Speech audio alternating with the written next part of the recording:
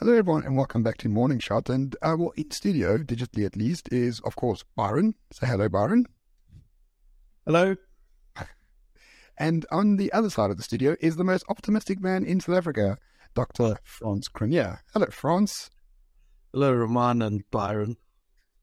Hello. So you are in the crosshairs of a lot of people because you wrote a piece last week that sort of subverts everything we know about South Africa because, according to the piece itself, you are trying to find positives amid the overtly dark national mood. And you talk about a variety of positives that you can see. And in fact, South Africa is in a better position now than it was 5 years ago. You must explain yourself, sir, because people are apoplectic with rage at the notion that South Africa is better now than it was at the start of Ramaphosa. Well, the outlook looks a bit better. Let's go through things. I can't remember how many I listed. I think 7. Let's go through them and see how we do. One thing that's a good thing I wrote is that the democracy is working as it should. And the idea is that if the country is very badly governed, then people will move to try and change the government. There'll always be a bit of a lag time. That lag time is playing out. I chair a group called the Social Research Foundation, which is a think tank. Polls a lot. Last year we had the ANC on around 47, 48, so below 50, which is, it was in itself an amazing figure for someone like me who started my career when the ANC was at 70% and couldn't lose. I mean, it was an absurd notion that they would go somewhere. We called in 2012 that the ANC would lose the 2024 election on the same methodology we're using now. But there's a poll in the field at the moment, and the right thing to do is to wait until all the data's in. But I called the pollsters last week and I said, where's it at? The ANC number. And this is too early, so allow me to. But last week the number was under 40%. And that's a hell of a thing. And ANC that's, below 50 is a hell of a thing. Below 40 is the beginning of the complete collapse. So that was one positive. Where there's all this hue and cry. There should be a reform movement. Someone should do something. Well, what is business doing, or perhaps the Australians, or someone, the Americans, they save us, Russians maybe. And the fact is, there is a reform movement, and it's very alive and it's very far advanced, and it sits in the living rooms of, in the relative sense, of now a majority of South African households and making different political decisions. And so that was number one.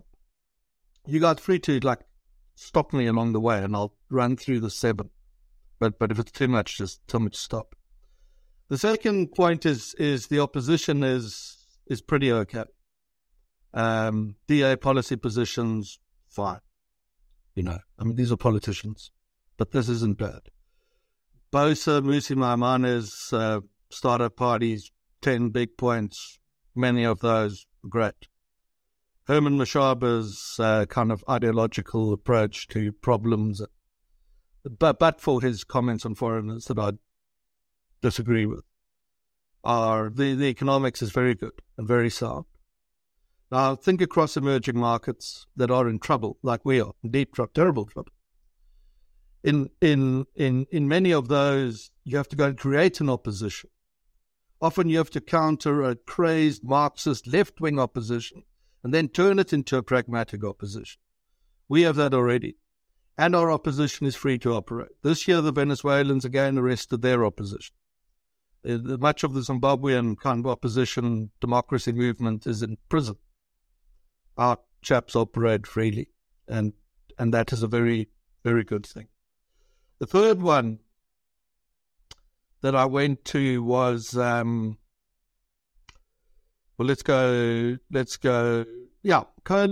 Coalition's got bad rap because Johannesburg broke up and Ekurhuleni's a bit of a mess, and we'll see what happens in Pretoria tomorrow. But I asked some of the political parties to send me lists of all the coalitions they were party to. And on my count, by a ratio of around 8 to 10, South Africa's coalitions basically hold together and work. you don't know about that because the communications departments of the political parties aren't able to tell people that. It's amazing. But if you actually do the hard graft yourself and go and find out, some of these coalitions are holding together. And we need to become, our political system lends itself to becoming a coalition country. And Frans, if I interrupt, but based on your own research, I do understand that coalitions have a very high approval rating, or the notion of political parties working together to share power. Yeah. Well, people like the idea. See, it's old kumbaya, we all come together, Rainbow Nation, that sort of miracle society. That psyche still exists in the South African mindset, somewhere deeply buried. Don't call it Rainbow Nation euphoria. People will be cross with you. But the idea of coming together is it's the most positive political emotion you can generate in the country now. Now, the coalitions may fail. I'm going to be the devil's advocate in this instance, except the one coalition that brings dread and fear to every South African's heart is that of the EFF and the ANC. Okay. So what's the prospect of that? There you go. The prospect's pretty good. I think it's not the best. I think ANC-DA is more likely. ANC-EFF, let's think through this now. Collectively, the ANC-EFF, if they contested elections, would get 45% in urban areas of the vote. They'd get 80% in rural areas.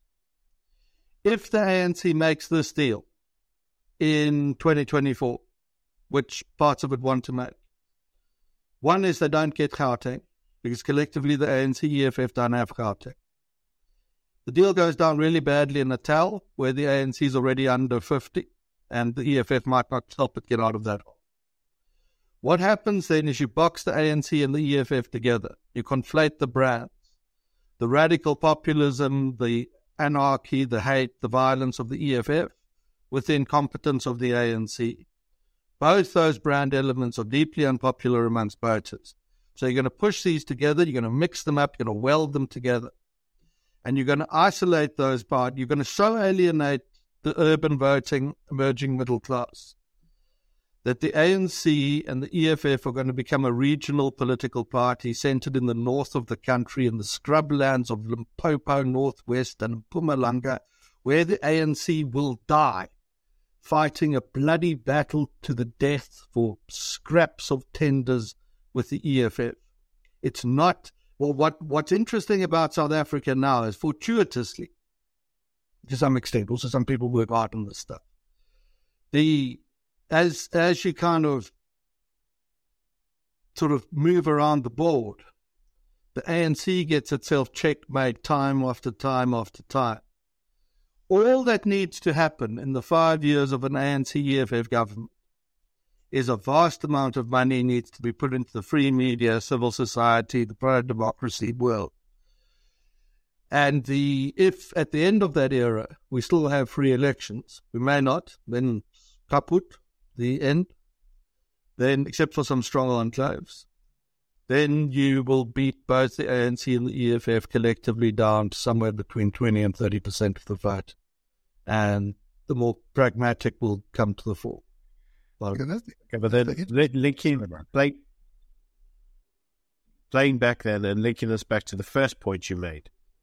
So you said South Africa at the moment, the democracy is working because we haven't put the oppositions in prison, like they have in many of the Marxist hellholes in the world.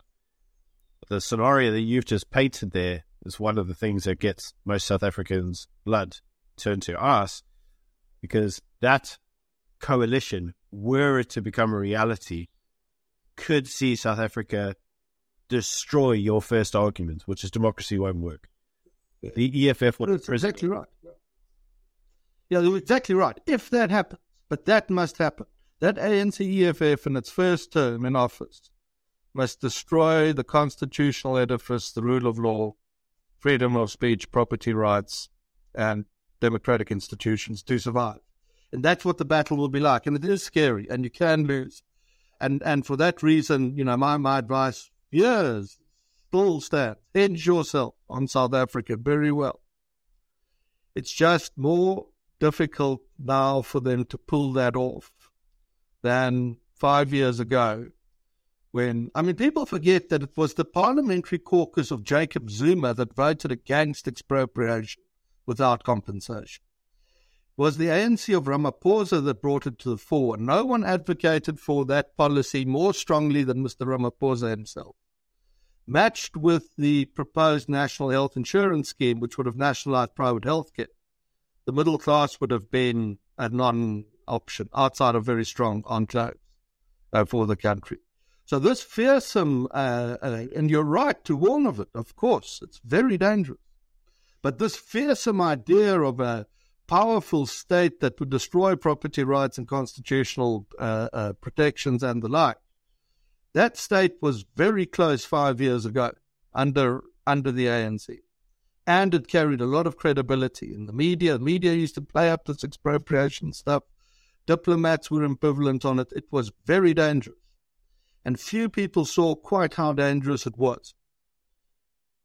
The point I'd make to you now is that we are in a safer position, not safe, safer than in those heady days of Ramaphosa when this thing was around the corner and it took a few unpopular, pretty brave chaps to beat it off with a stick, which they did. So I think, Frans, for you, the ANC EFF coalition is a possibility. The confidence and the brand awareness of such a thing is not as high as it could be before, because basically we're living in a collapsed society. So even if there was a ANC EFF coalition come 2024, one assumes it won't last 5 years, because at the end, I believe it's a zero-sum game of graft. At the end of the day, it's just about patronage networks, and those networks are as useful as long as they exist in some material way. That doesn't assume that they will exist for 15 years or 20 years. Yeah, frankly, beating off the risk now is easier. Not easy, not guaranteed, but easier than it was 5 years ago, when by stealth we were on the brink of it, and very few people saw what brink we were standing on. So anyway, let me take you through these things. Another one is, as you face defeat, and you're a liberation government with not very strong democratic instincts, you print money. This is the playbook. The reason you print money is to create not to create money, it's to create inflation. Because inflation devastates living standards of poor people, makes them so angry and unhappy that they become easily taken in by populism, which you can use to supplant democracy. Now, we're not seeing the printing of money. I'm certainly surprised on the upside by this. There is a streak of fiscal conservatism, or it's rather called pragmatism, that runs through the ANC. It was instilled in that party by Mandela in the early 90s, who told his ANC colleagues that the mess we'd inherited from the previous administration was so serious that if we don't grow the economy, we're going to borrow. And if we borrow in dollars from global financial institutions, our revolution is over. The budget speech will be dictated from Washington. Now, that conservatism saw debt to GDP cut in half in the first decade after 94, and even the running up of a proper budget surplus. Since the return or the arrival at the finance ministry he might have been a former finance minister but lost out, the arrival now of Enoch Godongwana, a lot of that pragmatism is back. His government aspires, it is amazing, to a primary budget surplus. Now, that means a surplus before your interest spending. If you read the front pages of his budget, or the colourful infographics, that's put there for the lazy media to report on something. If you go to around page 200 of his budget, to the statistical annexures, which is where the real information sits, my math on that is that in the immediate years ahead, combined spending on civil service wages and social protection will fall in real terms. Now, that's a government facing electoral defeat. This means we still have a streak of fiscal pragmatism. And if we had inflation and money printing, there's nothing any of us could do about that. That would destroy our society. We don't have it, and I thought we'd have more of it than we do. We don't. So Then, a question on that. Why? I mean, we know at its core the ANC is this beast that loves the National Democratic Revolution, infused with Marxist-Leninist ideas. At the point of critical juncture, where it could be wildly populist, it doesn't become wildly populist. Why would you think that? ANC is very poorly understood by analysts. I'd say most of the political press have no idea what the party's about, or how it's put together, or what its internal zeitgeist. The ANC has historically been as nervous about what it calls ultra-leftists as it's nervous about capitalists. And its trouble with ultra-leftists is it says they're so ideologically driven and so nuts that in pursuit of their ideology, they will destroy the capitalist economy and ultimately the revolution. That all these revolutions fail when they get to the point of destroying the capitalist economy. And the objective instead is a middle road, not to destroy the capitalist economy, but to harness it to the revolutionary agenda of the state, which means you need to keep it kind of going, or else you get into real trouble. Now that's deeply held. That's decades deep. So the fiscal pragmatism, you find some of it there.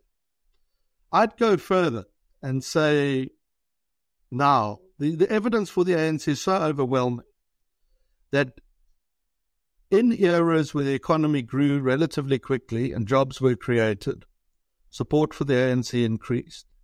In eras where it stressed the ultra-leftist ideology, so EWC would be ultra-leftist ideology. And that, I mean, remember who this came from. I mean, it wasn't Mr. Zuma.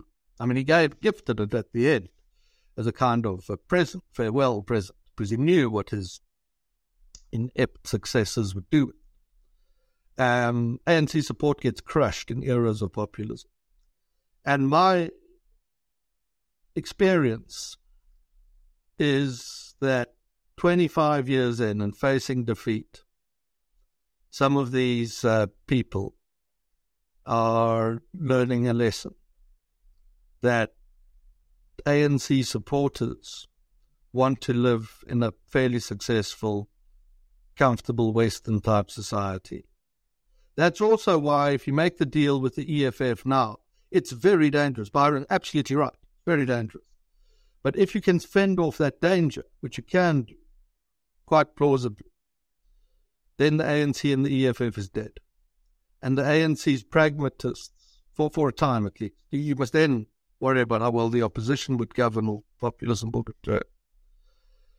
ANC's pragmatists understand this and understand that it would be that the long-term survival of what was for many of these guys, you know, you can be very critical of them, totally incompetent. Electricity is all for the police. I've learned today, don't know the difference between a sinus problem and the cyanide poison. When it came to Andre de Ruyter, they confused the two. Amazing. But not totally unbelievable. Cyanide, now, that was the same. Many of these in the ANC universe are people who, whatever you might think of the last 25 years, were quite brave and quite committed about the idea of trying to turn South Africa into a better country prior to 94. Many of them took great risks. Some went to prison for long periods of time, and they didn't know if they'd ever be released or how the transition would work. And for some of those, not all, I wouldn't say it's true of much of the cabinet, but for many in the broader ANC universe, there is a, let's say, a moment of very deep introspection about what we do now, because get this call wrong, and it's the liberation movement survives as a tyrannical dictatorship, or it's finished. That takes me. I don't want to, run out of points here. You can. Another one I mentioned in the Business Day piece is relates to this, and it is my opinion that the enthusiasm for the crazed radical populism that came with the New Dawn. The New Dawn was a very good cover fig leaf. Pretty insane stuff. That has died away. When last you see a senior government leader make a speech about expropriating anything? And the reason is they do still give lip service to it. As they do even to the NHR, as we saw, Ramaphosa in his Sona response said, NHR is still there. We're just building the system. So it's like, it's still there. It's not gone. And it can come back, Byron. I told farmers last week, it's on the back burner, but if you now release the pressure, it will come back.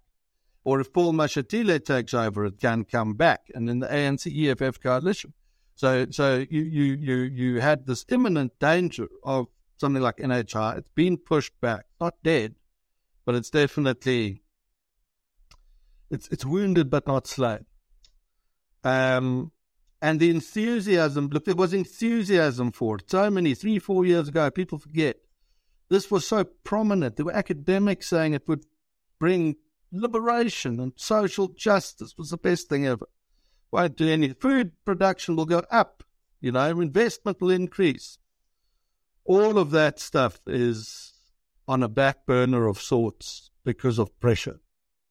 And at the time, when expropriation was just as one example of this stuff, front and center. I think very few people understood that we could have been in the throes of it by now. And we're not.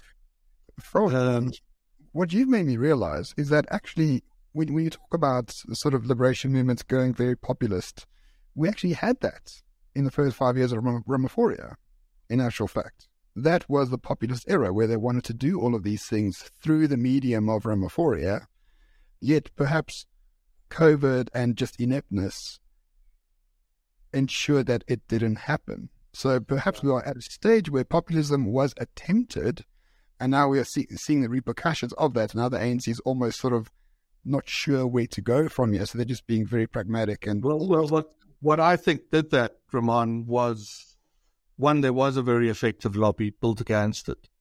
But what's been very important is that through that populist era, ANC electoral support fell from 57% to what in City Press 2 weeks ago was 37. Now I know what the 37 number was credited to the ANC as an internal poll. It doesn't come from there. I can't tell you where it comes from. It doesn't come from us either, but I know where it comes from. It's a legitimate number. So the ANC fell 20 percentage points through the era of crazed populist expropriation. So when I started that piece and I said that democracy is working, I mean, part of that is the opposition's free to act. But part of it too is where the government does fundamentally stupid things, people aren't rewarding. And, given what might have been, there is a thing where you might think the present is the worst thing that could ever happen to you. If you live in Johannesburg, there's no, in large parts of it, apparently no water anymore, no electricity, the pandemonium, the sinus police. Really, that should be the government's advertise, the sinus police. But the fact that the populism had triggered such a terrifically negative result for the ANC is a good thing. Yeah. I was going to say, is this why during the president's Sona he suddenly announced that he was giving out around 1 million title deeds to properties that they were backlogged on? I know the South Africa has been trying to push that for some time. And now all of a sudden, lo and behold, these title deeds are now getting released. They're saying it's like 400 billions worth of economic growth that will give because of the value of the land. I don't know if it's that. I don't think the idea of expropriation put ANC voters off. I think many ANC voters might have liked the idea of expropriation, chasing people into the sea.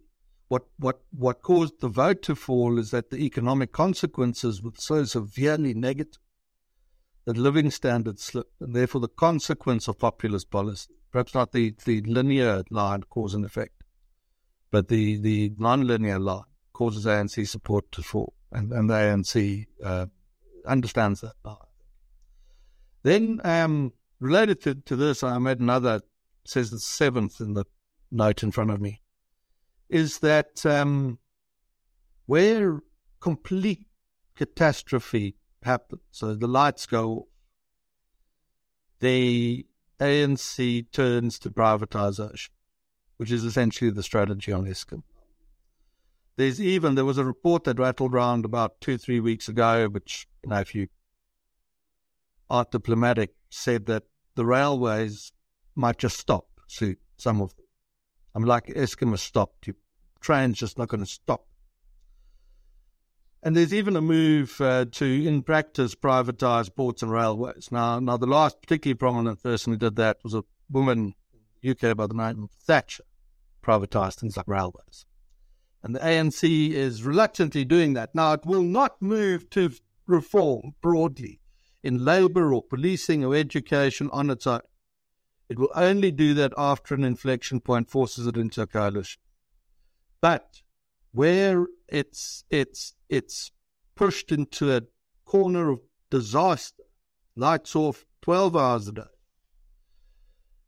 if it was a serious sort of fascist organization, it would press through that. And it would forbid solar panels on people's roofs, because that liberates people from the consequences of the state. It encourages this. It even provides a rather pathetic tax rebate. If you put up about a sort of R1 million worth of solar panels, you will get back 20,000 rand from the government. But it allows that and moves to privatization. And in the relative scheme of things, looking at emerging markets that have got into terrible trouble around the world, Venezuela, Zimbabwe, the worst cases, this is fortuitous that the South African state gives up in the face of catastrophic failure and says, well, we'll get someone else to try and fix the problem. And that's the key, I think, to one of your more controversial arguments, in that the solution to all of this, perhaps the best evil we can have in 2024, is the ANC-DA coalition. So we made a video on this. We got a lot of hate. People think that the DA is going to fall apart. It's going to be like the Lib Dems moving with the Conservatives in the UK. But in actual fact, if you look at the trends of the ANC, as you rightly pointed out, when they are facing a wall, they are basically adopting DA policies into the privatization of key structural elements of the state. So is your argument for the ANC-DA coalition is that perhaps they would understand that the DA is, for all intents and purposes, the party that can privatize these things a lot quicker? So the DA will actually be a major partner in their coalition rather than just a sort of parasite, if that makes sense. Well, the arguments primarily come from a much more mundane place. It's mathematical. Lyndon Johnson said the first rule of politics is knowing how to count. So let's exaggerate our polls to extreme results. Let's say the ANC gets 35% in the next election next year. And let's say the DA gets 30%. Put together a government. How do you do that?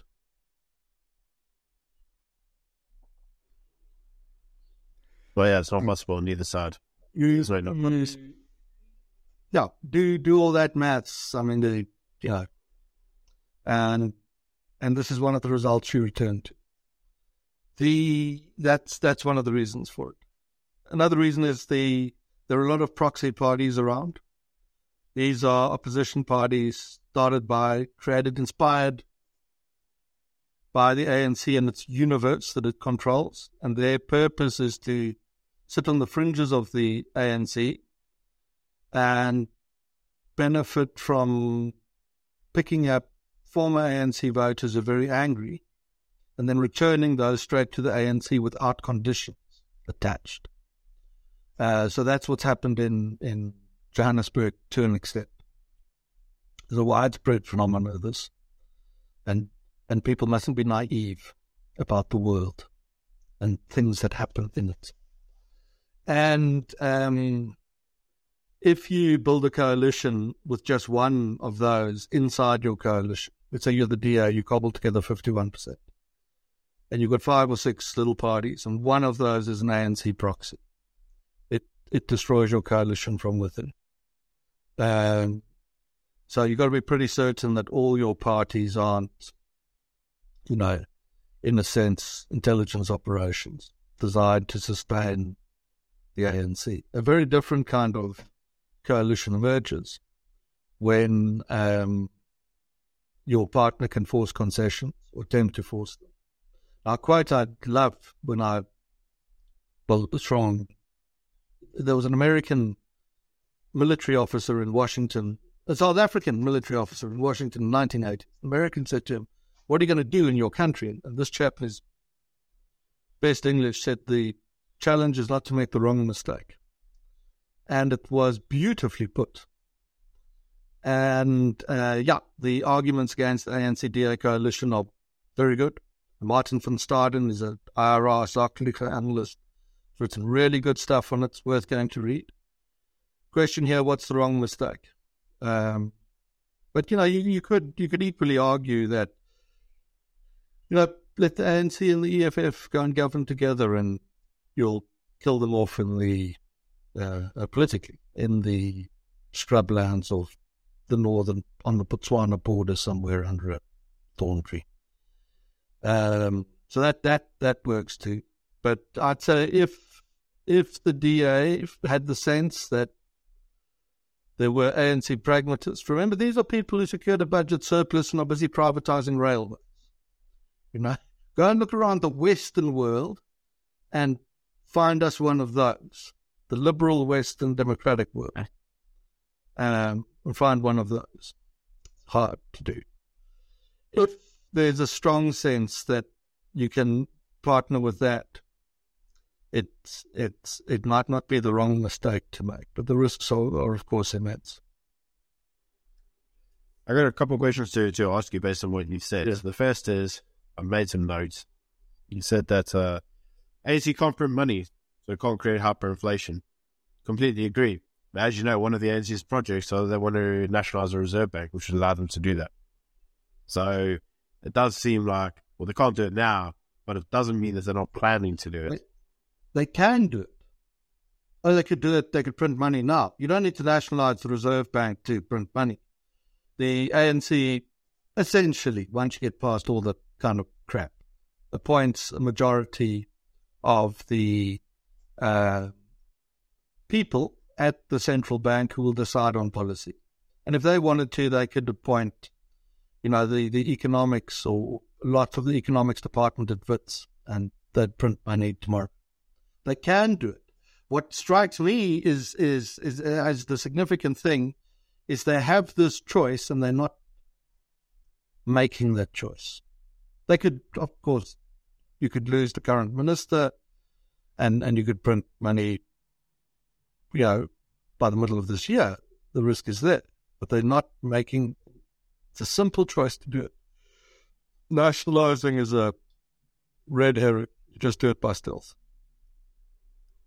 Okay. So the second thing is you mentioned around how they want to follow kind of Marxist dogma, but only to a degree where it might kill capitalism. So there's this compromise between having some capitalism, but some Marxism, and just kind of keeping it in a steady kind of flow. I suppose you could make that argument of the old guard, but I mean, if you watch any of the new ANC people that come through, people like Andile Lungisi and, the other ANC youth leagues, and let's call them their aspiring leaders. All their aspiring leaders are what you might describe as ultra-left. There isn't any pragmatists in that party. Is there not a danger that as the older generation either die, as we have seen some of the older generation in the ANC have passed, and some of them retire, that the pragmatism in the ANC disappears and all we are left with is basically the EFF? Yeah, that's right. Quite possible. The pragmatism goes and the ANC EFF are together. It's a reverse takeover. The EFF, because they're harder working, more disciplined, generally just better at politics. They'll swallow the ANC. And then we get back to where we were earlier, that to survive that, you've got to make sure that through its 5 years, call it the democratic pro-democracy movement is strong enough to deny it the ability to achieve anything firm on the ground, then an election takes care of them. But fail at that. So let's get both your steps in place. The more pragmatic ANCs are put out to pasture. The younger chaps and the EFF get together and they do radical populist stuff. And this isn't anticipated, and there's not enough resources into the pro-democracy movement. Yeah, then you get Venezuela, just like that, 5 years from now. Easy. So, in France, your optimism is not, I think a lot of people misread you, maybe on purpose. But I think a lot of people might believe to themselves that Ramaphosa, whatever that entailed, the New Dawn, it was a sort of last hope of state order in South Africa. And that's all gone, well, to the dogs, to be really honest. So a lot of people are looking for new circumstances of order. Like, how do people create order? And your solution, or one of your scenarios in your book that was written in 2014 or 2016, it was South Africa in 2030, which I read, and it's basically my Bible on South African politics. One of your scenarios is, of course, the breakup of the state.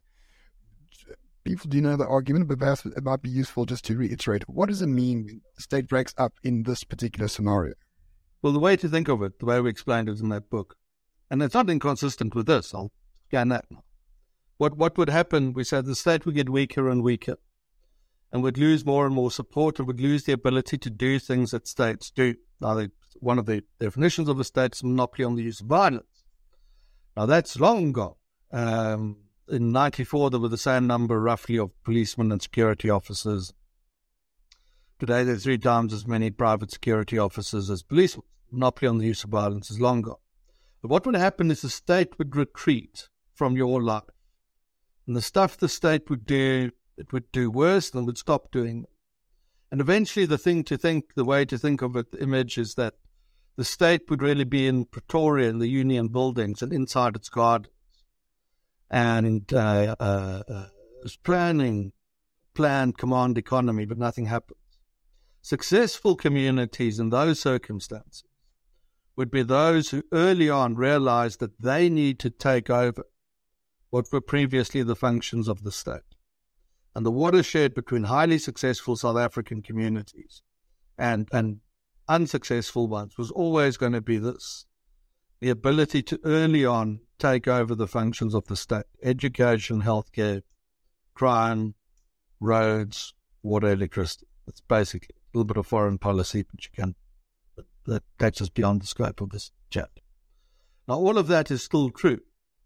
And I think in Johannesburg, where I sometimes spend some time, the sort of deeply negative sentiment is, Johannesburg's for the first time without water and electricity at the same time.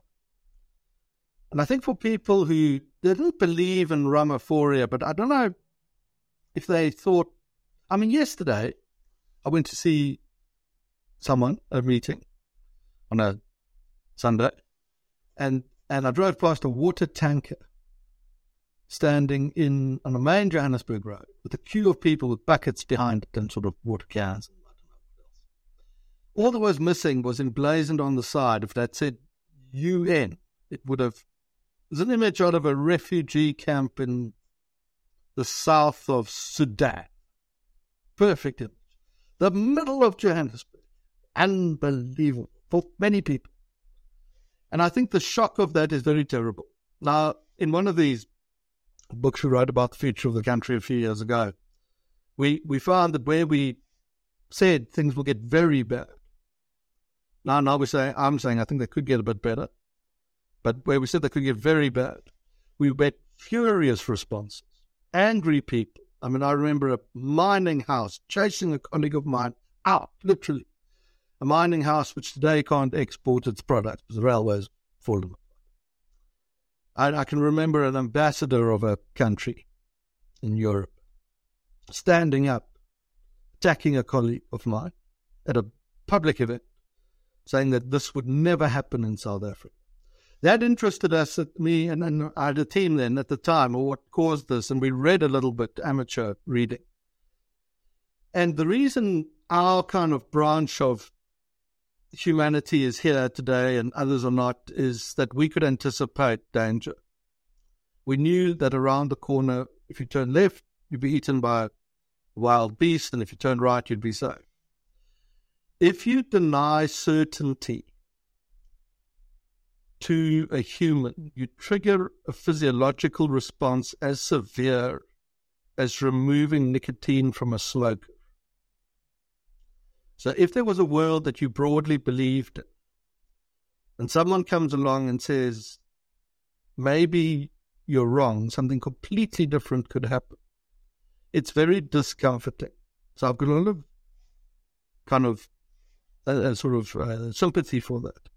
It's a very difficult thing to do.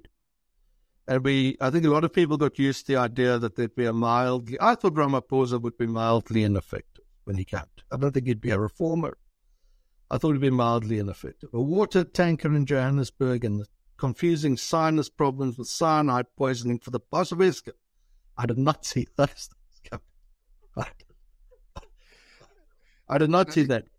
And I think I speak on behalf of Byron here. Byron, I mean, tell me if I'm wrong. Like, I think that's the essence of sort of morning shots, is to show people that, order is created outside of the parameters the state sets up for you, especially here in South Africa. And South Africa could be a pioneering stateless society, because I think the nation state in general, the returns on violence for it is relatively over. It takes decades to actually materialize for the most part. But I think a lot of countries will be in our position in time to come. I know you're time stressed, but let's say these coalitions and things don't work. They might not. There's a default result beyond that. Let's say the coalitions have failed. That means they've all failed. That means the good ones have failed, the bad ones have failed. The state has retreated. The default position beyond that is the conclusion of those early books, that we become a de facto kind of federal society of enclaves, or as one person who talks about these things calls them citadels. We live in citadels, where successful communities take upon themselves more of the functions of the state. And the collapse of the ANC, which we're living through, and the very limited growth of the EFF, given that we're a country where half of young people don't have a job, is to suggest that a populist authoritarian coalition, crazed kind of Venezuelan, is going to be a hell of an undertaking for them to pull off successfully. And the default, if the positive coalition doesn't work, that doesn't work. The default position is enclave. And we can become a successful enclave society. I mean, the Western Cape is that in many respects already. Enclaves like onions, but layers. And I say to clients now, the Western Cape, regardless of anything, is going to be one of the world's most successful emerging markets over the next 30 to 40 years. And that's true whether the north of the country makes it or whether the north doesn't. So, and I think what you guys do really well on this show, the rest of the mainstream media tells people what happened yesterday and uses that to extrapolate what will happen for the next 1,000 years. It will all be the same. It's never that. What you guys do, which is great, is you push those boundaries and you get people to think a bit about their prospects and events and how things are likely to play out. And I think that's a very valuable contribution. Yeah. So I suppose I got a couple of comments to everything you said. The first is, I agree with what you're saying, and I agree with Ramon. So what we wish to show at Morning Shot is we have the belief that the idea of the nation state is, as we know, in terms of history, it's relatively a recent thing. And before then, the nation state was not as powerful or as overarching as it is now. And it's arguable that where it has become is not sustainable long term. This also kind of goes into the point that Russell Lambati or Sakalikhov makes, and that is what we are seeing is a degradation of the state, which is inevitable to happen. You may decide to leave South Africa and go to another state that's a little bit healthier, but the decline is inevitable. And so the management of the decline, you're either managing the decline today in South Africa or you're managing it tomorrow in Australia. But don't con yourself that it's not going to happen. That's Russell's point, and we tend to agree with it. I suppose the couple questions I would have is, the first is, conclave societies are able to occur so long as the government doesn't, should we say, over-infringe on the ability's rights to self-determine. I suppose the first question I would have is actually around things like, as we all know, if you were to reduce a state to its absolute core, you would say the one thing that the state should provide against all else is at least the protection from violence, in other words, a policing service. And we know in South Africa that that's impossible because our state is useless. So one of the things that are really important to South Africans is the ability to own and control their own firearms for the purpose of self-defense.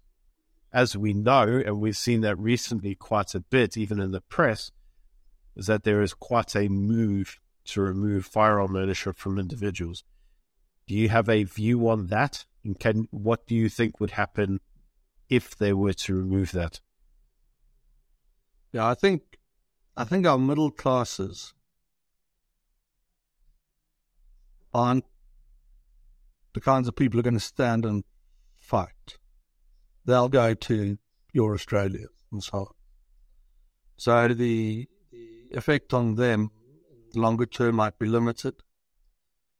I think that outside of the regulation of firearms ownership for the middle classes, these are people who pay rates and taxes and get worried about traffic tickets and that sort of thing.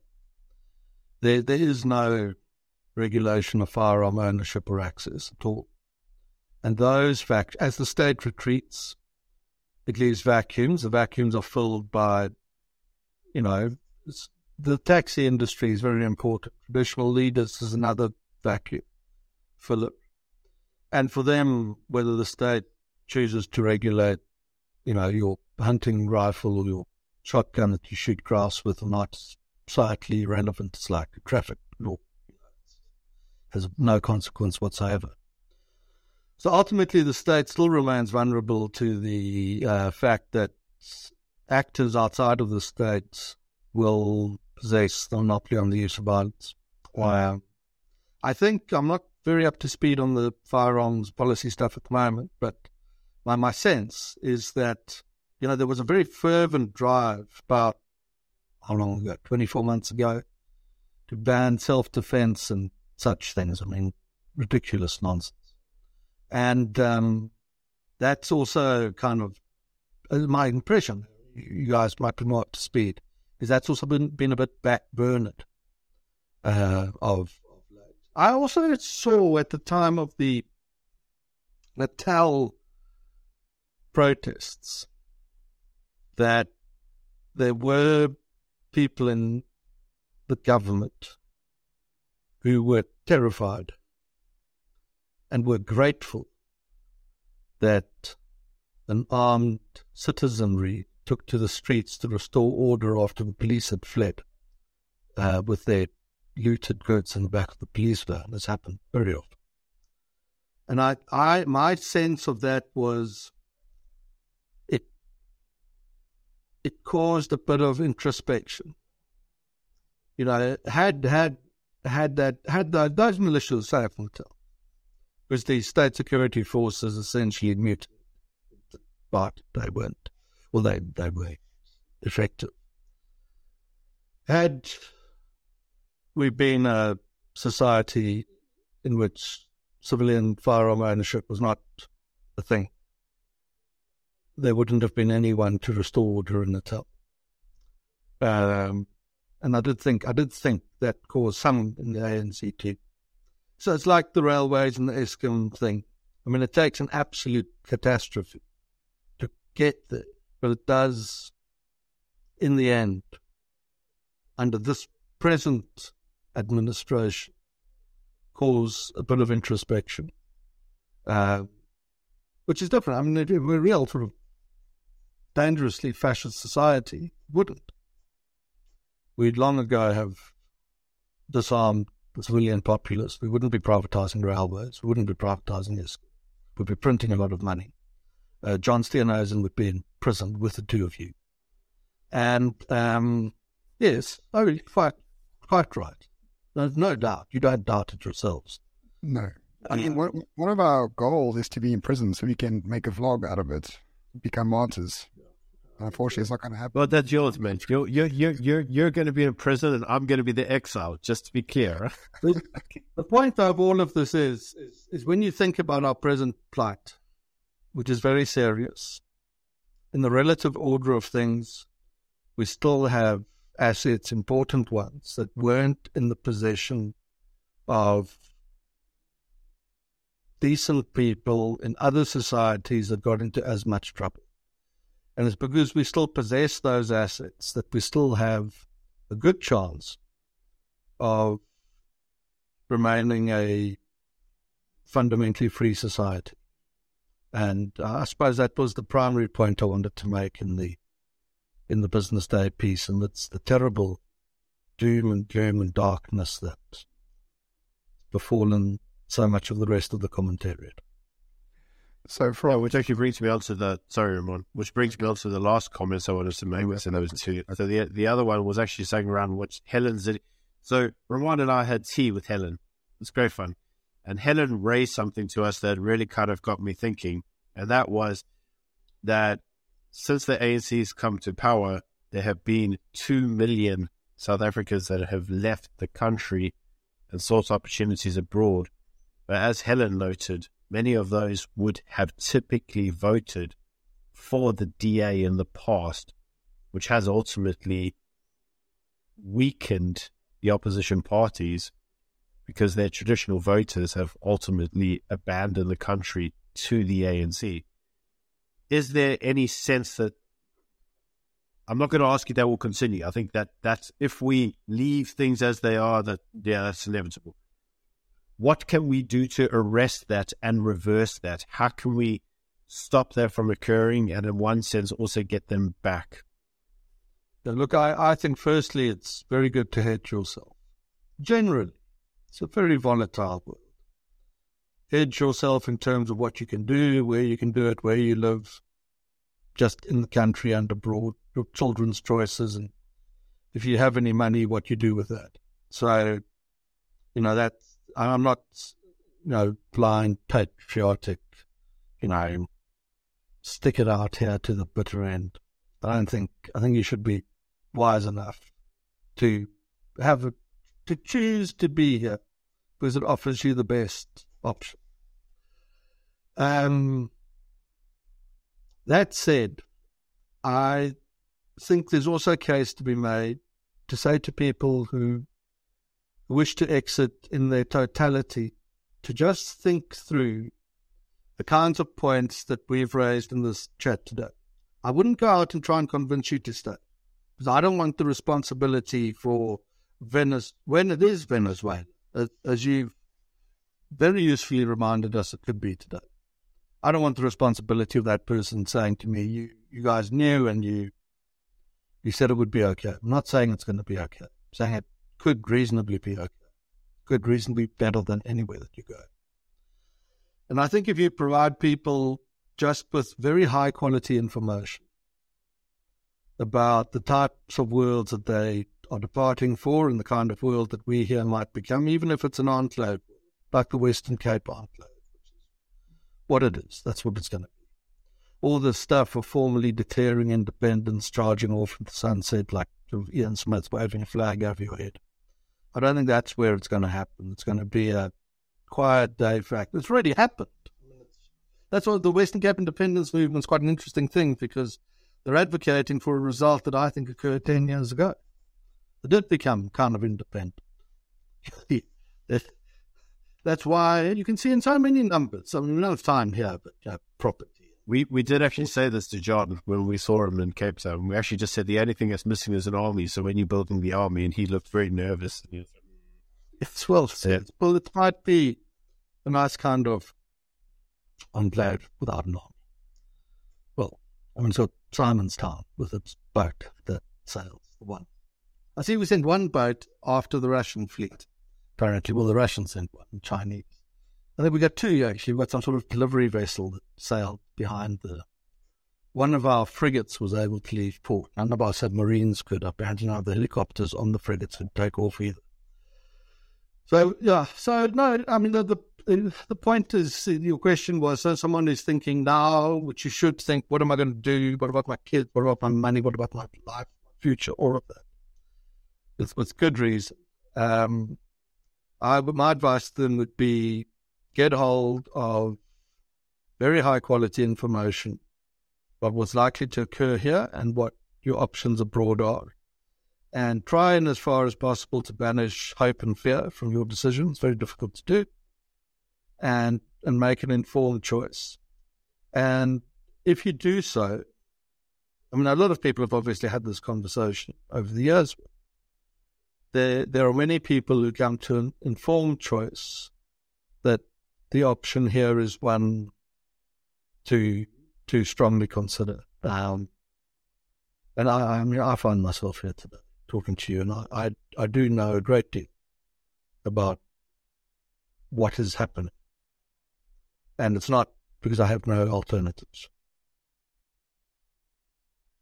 I think on that note, my friends, Frans, thank you so much for joining us. Really a pleasure to speak to you. Great pleasure as always. If people wish to find you, where may they do so? Well, if they're interested in all the political data, they should go to what we have this foundation thing called the Social Research Foundation that does this amazing kind of social research. And we initially started just for a few people who were interested, and now there's more demands. We actually have a website, which is great. I might have that by the end of the week, and we're debating what to call it at the moment, so I can't tell you what the web address is. So as soon as we figure that out, I'll let you know. They can look at a lot of the SRF data there, and then, yeah, that's probably the best way. All right, perfect. I'll link it down in the comments below. Byron, any last thoughts from you? No, just thank you for taking the time to talk with us. Well, it was the first time that we've had an opportunity to meet, so thank you very much for coming on. Yeah, anytime. I think what you guys do is so important that love to be on. That is going to be the clip that's going to be shared all over the world. Thank you, Frans. For everyone watching, thank you for doing so. If you do enjoy it, why not subscribe to the channel? Until next time. Bye-bye. Bye.